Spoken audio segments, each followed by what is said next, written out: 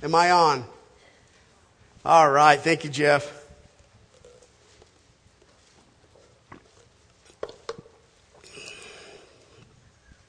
A woman came home to find her husband in the kitchen, shaking frantically with what looked like wires running from his waist to an electric skillet. She wanted to jolt him away from the deadly current. Wasting no time, she grabbed a 2x4 by the door, hit him, instantly breaking his arm in two places. Up until that very moment, he was happily enjoying some tunes on his Walkman while fixing himself breakfast.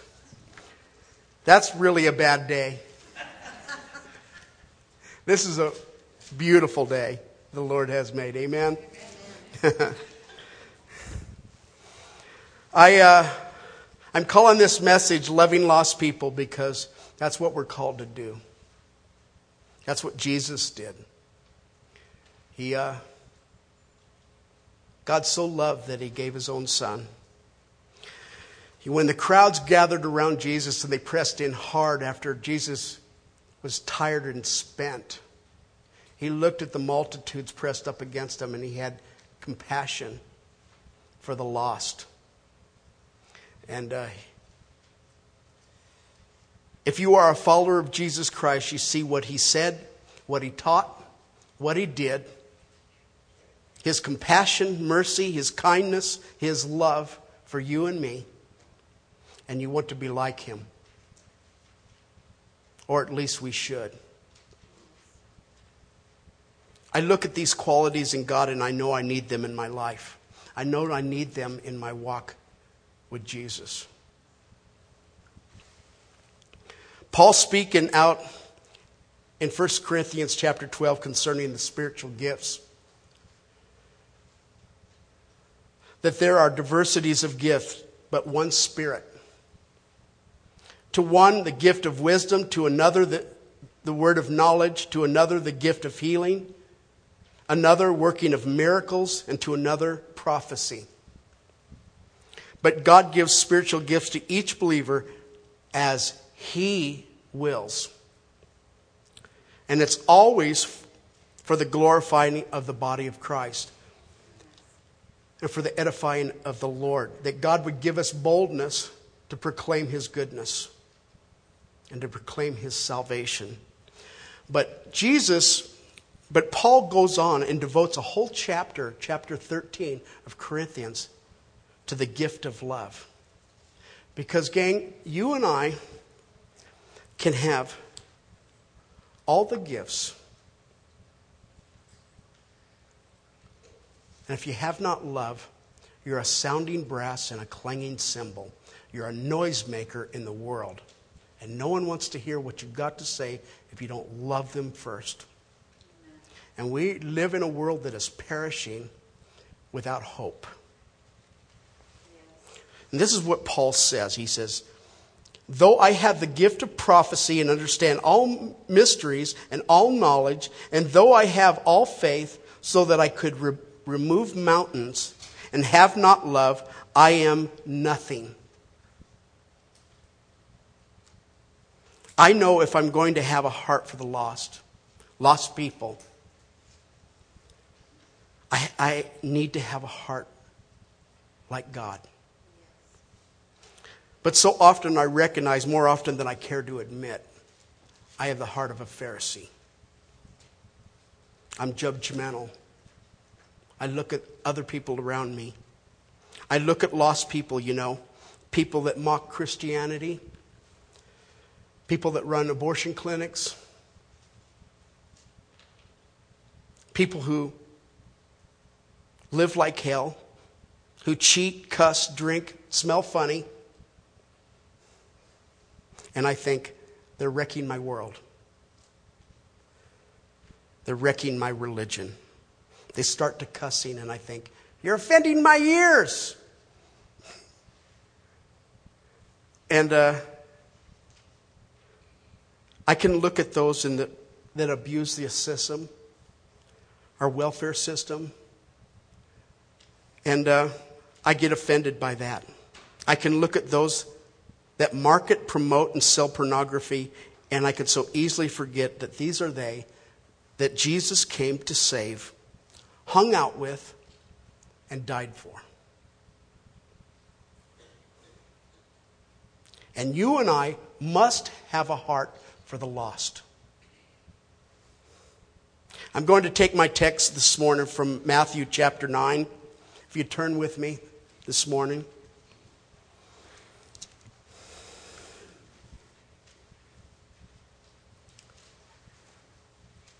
Matthew 9, starting at verse 9.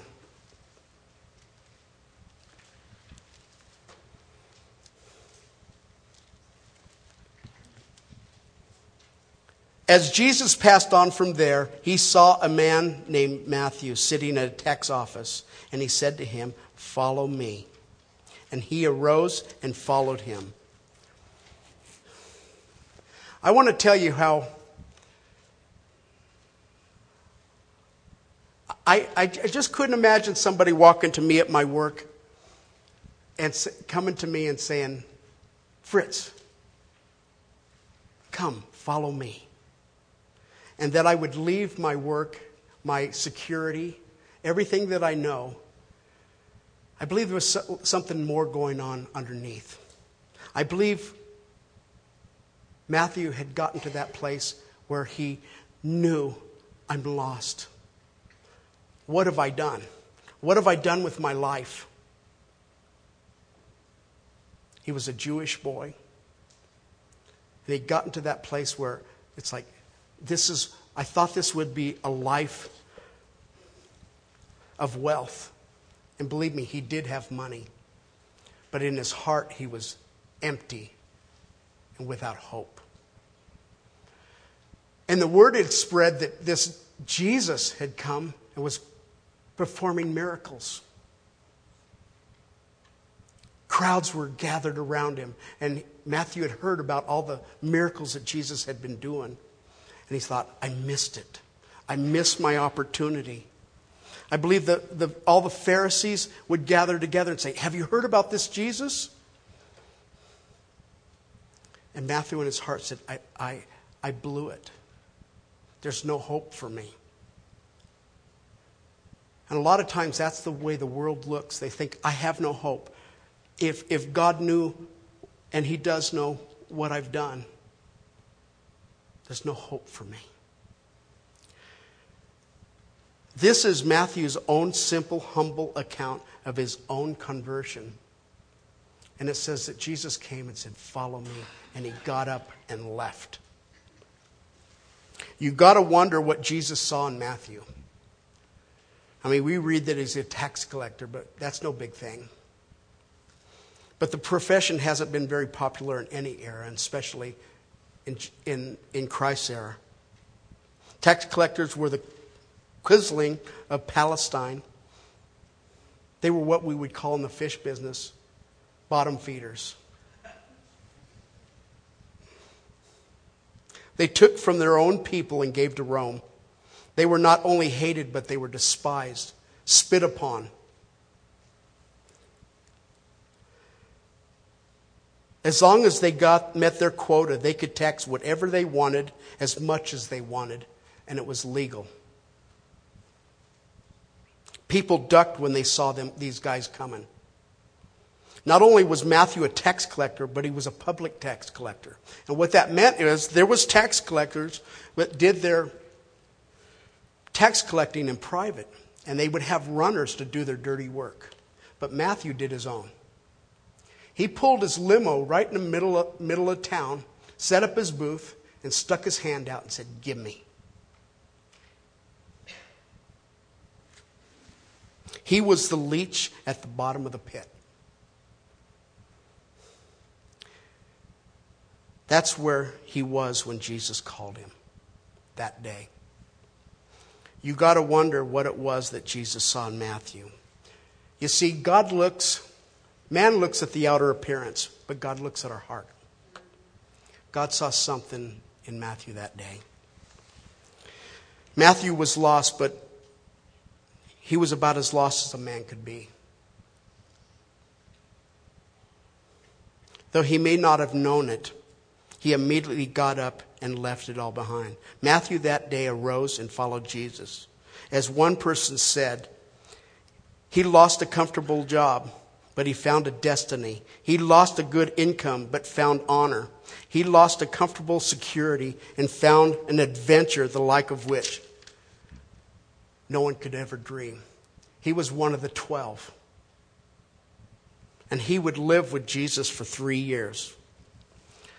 In verse 10 it goes, "Now it happened as Jesus sat at the table of the house, that behold, many tax collectors and sinners came and sat down with him and his disciples. And when the Pharisees saw it, they said to his disciples, 'Why does your teacher eat with tax collectors and sinners?'"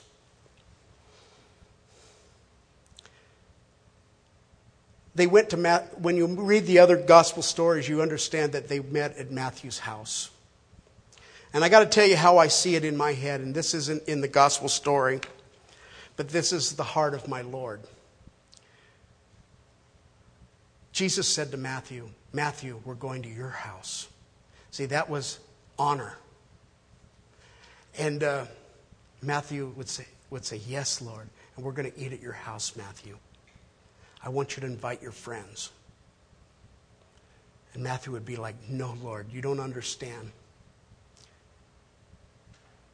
These are awful men.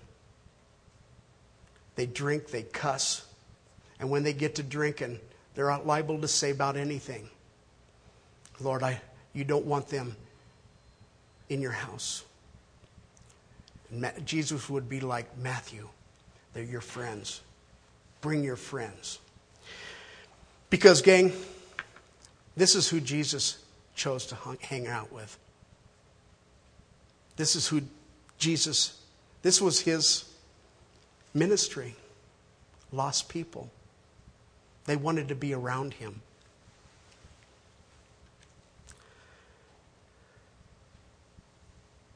You know, Jesus is still attracting sinners today at his table. I have to be willing, I have to have a heart that's willing to stand at the front of the door with a handshake, a smile, a hug, a kind gesture, and welcome people in when they come. Because people come broken, and people come for hope. People come to sit at Jesus' table.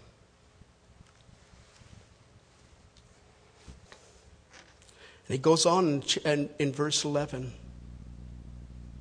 It says, "And when the Pharisees saw it, they said to his disciples, 'Why does your teacher eat with tax collectors and sinners?'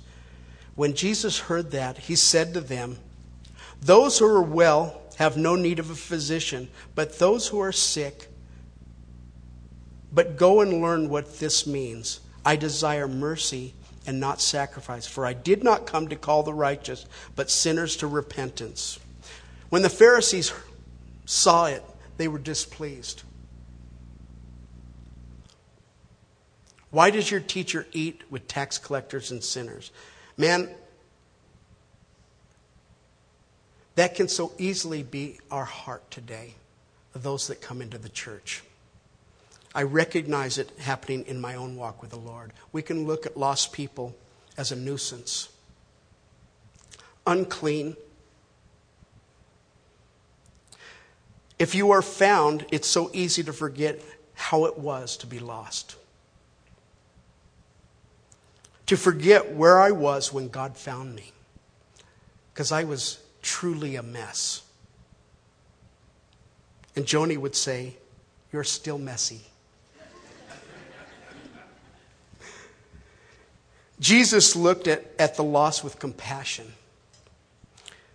We really are sheep without a shepherd. Amen? I want you to do me a favor and turn to Luke 15.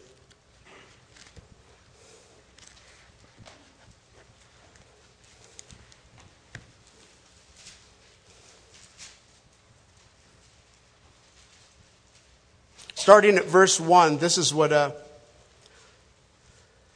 it says. "Then all the tax collectors and sinners drew near to him to hear him. You see, we don't have to promote, sell, or advertise. People will come.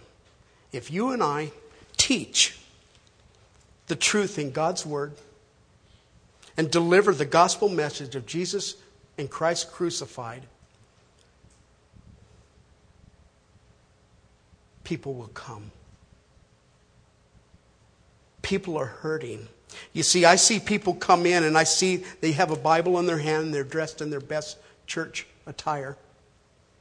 And they're looking for a seat. I think in my heart, they're looking for a church. They're looking for some place to call home. And I stick my hand out and I welcome them here at Calvary Chapel Buell. But I have to be honest with you. I see someone come in and their hair is messy. Their clothes are wrinkled and worn. And they look like the world is beating them up beside the head. And they have that look in their eye of terror. Like, this is my last hope. And I'm drawn to them. And it doesn't matter if I'm up here singing a song. All I can think in my heart, I need to go welcome him. Because there's hope in Christ. And we have to have that heart of Jesus to welcome those that come, and it may be their last hope, their last chance, the last place where if this fails, I have nothing. Because Christ changes everything. Christ changes our circumstances and our life. Verse 2 goes, and the Pharisees and scribes complained, saying, this man receives sinners and eats with them. So he spoke this parable to them. You see, in this culture, we read that and we think, well, what's the big deal? But in this culture, to eat with someone, it was to become one with them. It was to identify with them. And when you ate with somebody, you said, you and I are one. And it's still, eating with someone is very, very intimate in the Middle East today. That is why they said, he receives them and he eats with them. Because in their heart, they're just not being nasty. They're saying, don't you understand? Why does your teacher eat with them? Because this would make a man unclean in their hearts. Not in God's eyes. In their eyes. And verse 3 goes,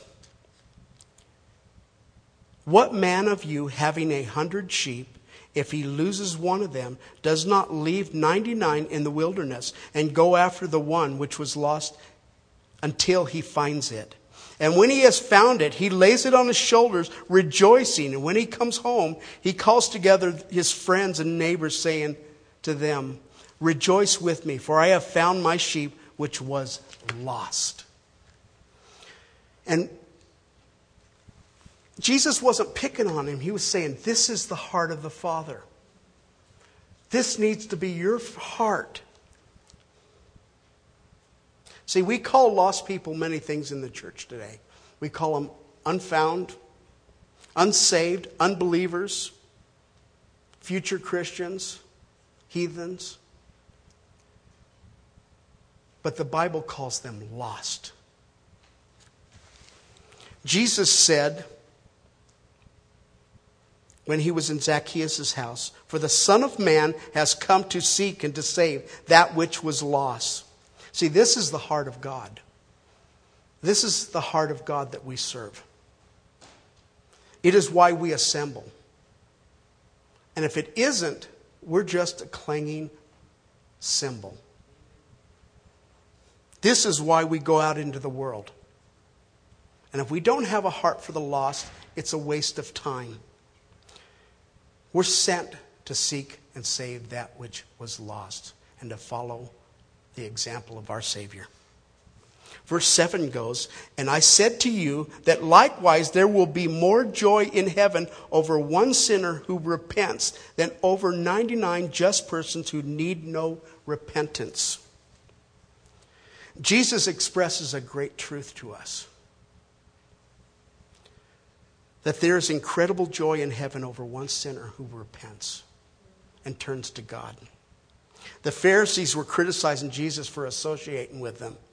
And I hate when I begin to act just like them. And I do. And we all do. When you've been here a while, it's easy to take your eyes off the prize and start judging other people. Other people in church. People in the world. And when my walk begins and starts to become religious and religion, I become like a Pharisee. I hate when I begin to act like a religious person and forget that I'm called to be a light into the world for Jesus Christ. When I was 3 years old, I was a terror. I had to climb everything, run everywhere, and you couldn't hold me down. And I've changed a lot.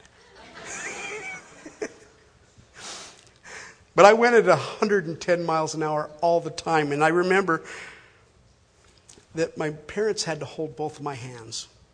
And they couldn't let go because I would be gone and off. And one time I got loose in a supermarket. It was a large supermarket in California. And as soon as I wiggled loose, I was gone. And the manager of the store caught me. And he said, "Hi." I said, "Hi." And he said, "Are you okay?" I said, "Yeah." And he goes, "Are you lost?" I said, "No." He goes, "Do you know where your parents are?" I said, "Yeah." He goes, "Where are your parents?" I said, "They're lost." See, I don't remember that story, but it was told to me so many times. He said, "Fritz isn't lost, we're lost." He knows exactly where he's going. But see, the people in the world don't know that they're lost. We stuff that hole in our heart with all kinds of objects, hobbies, addictions. Jesus let them know that their heart was out of harmony with heaven. Speaking of the Pharisees, you see, if you share the heart of heaven, they too would have rejoiced that sinners were being saved. And they thought it was a mockery to God. Is our attitude towards sinners more like in line with the heart of heaven, or is it more like a Pharisee? I have to ask myself that all the time. Verse 8 goes, "Or what woman having 10 silver coins, if she loses one coin, does not light a lamp, sweep the house, and search carefully until she finds it? And when she has found it, she calls her friends, neighbors together, saying, 'Rejoice with me, for I have found the piece which I lost.' Likewise, I say to you, there is joy in the presence of the angels of God over one sinner who repents." When I read this, I'm looking into the heart of my Savior. And he was trying to reach the Pharisees that they would have a heart like this and understand why he associated with tax collectors and sinners. You got to understand there's a party in heaven every time someone gives their heart to the Lord.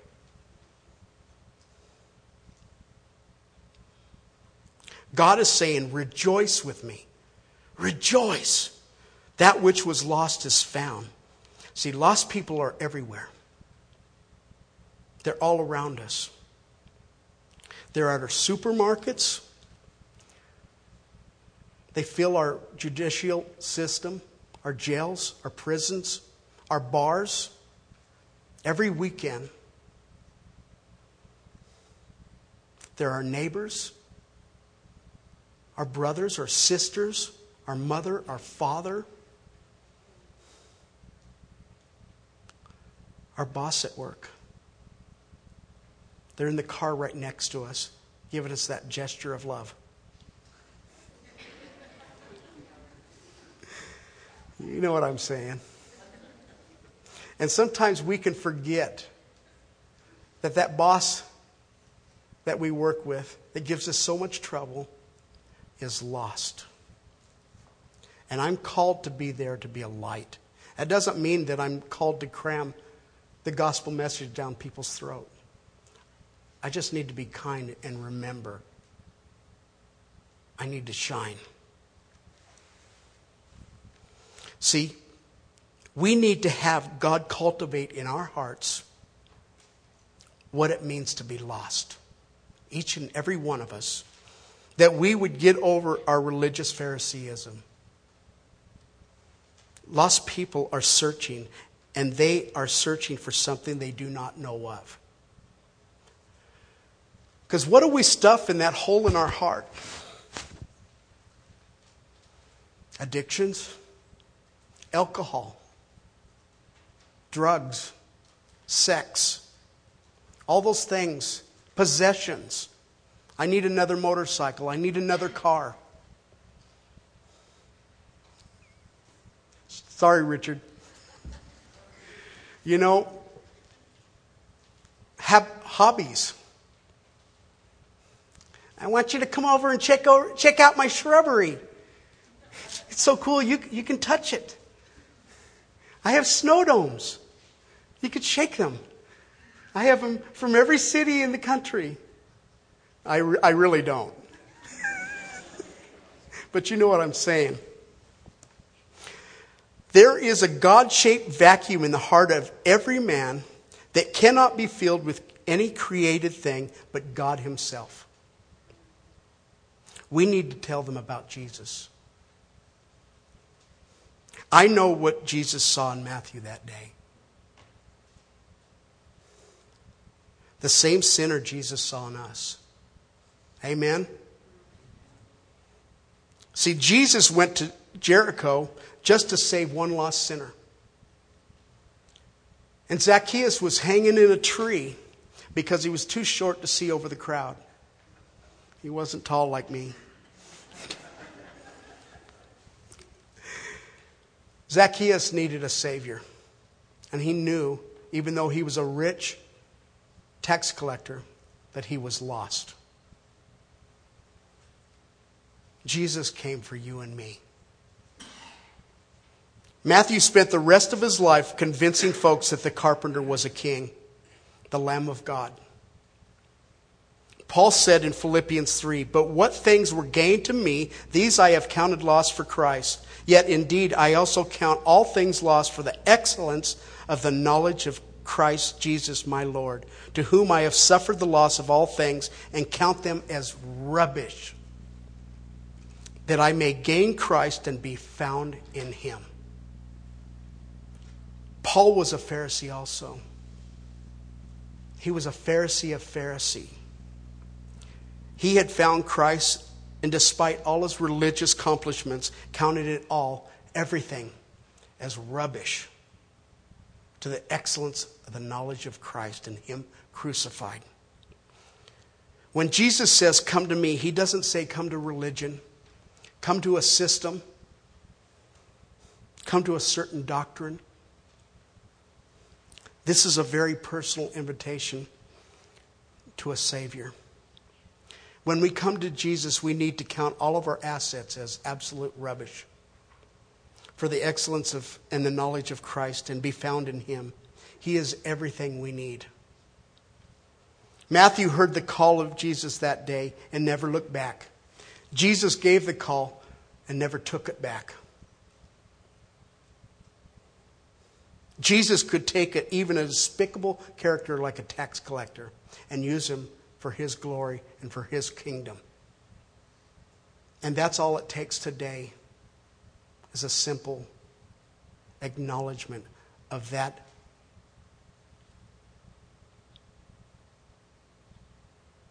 response to that invitation. Follow me.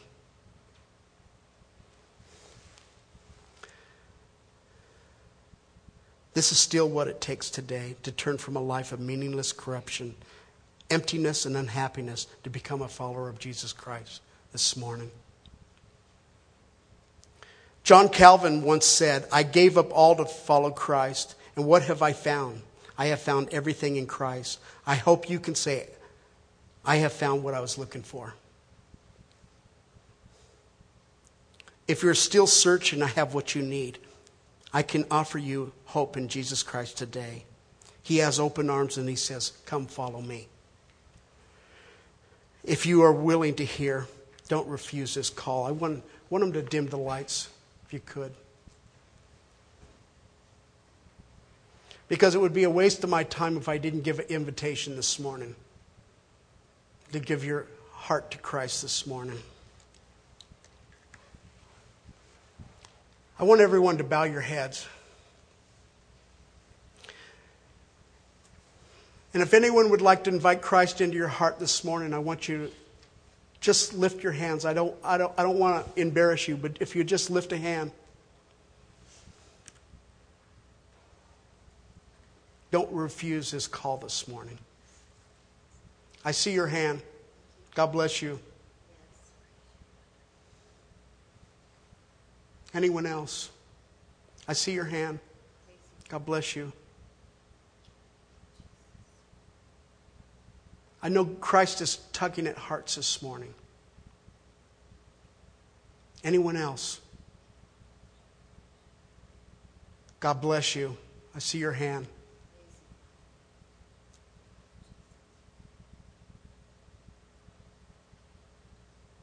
Let's all pray together. Repeat after me, saints. Heavenly Father, I thank you for your Son. I thank you that he died for me. And that he was buried.